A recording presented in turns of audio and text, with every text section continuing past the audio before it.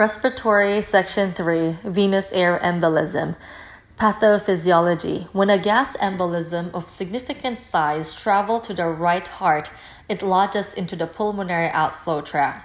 Air can be entrained into the bloodstream when there are open vessels above the level of the heart.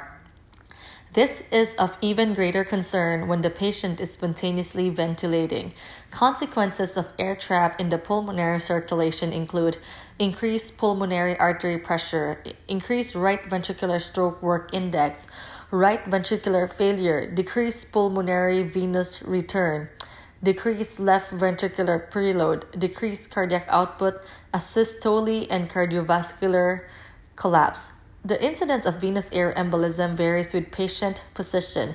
In neurosurgical patients, here is the risk from highest to lowest. So the highest is going to be sitting is greater than supine, is greater than prone, is greater than lateral. So this is for neurosurgical procedure.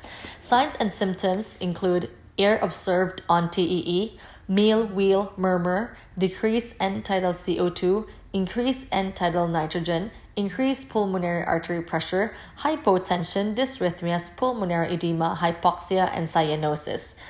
The treatment for venous air embolism is to go to 100% FiO2, flood the surgical field with normal saline if surgical insufflation is used, discontinue gas insufflation, and release pneumoperitoneum.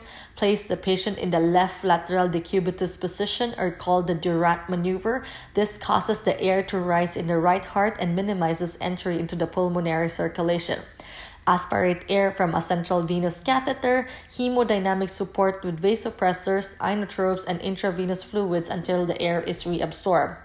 For the equipments, for the monitors of venous air embolism according to the relative sensitivity, so number 1 is the most sensitive and 4 is the least sensitive to detect a venous air embolism.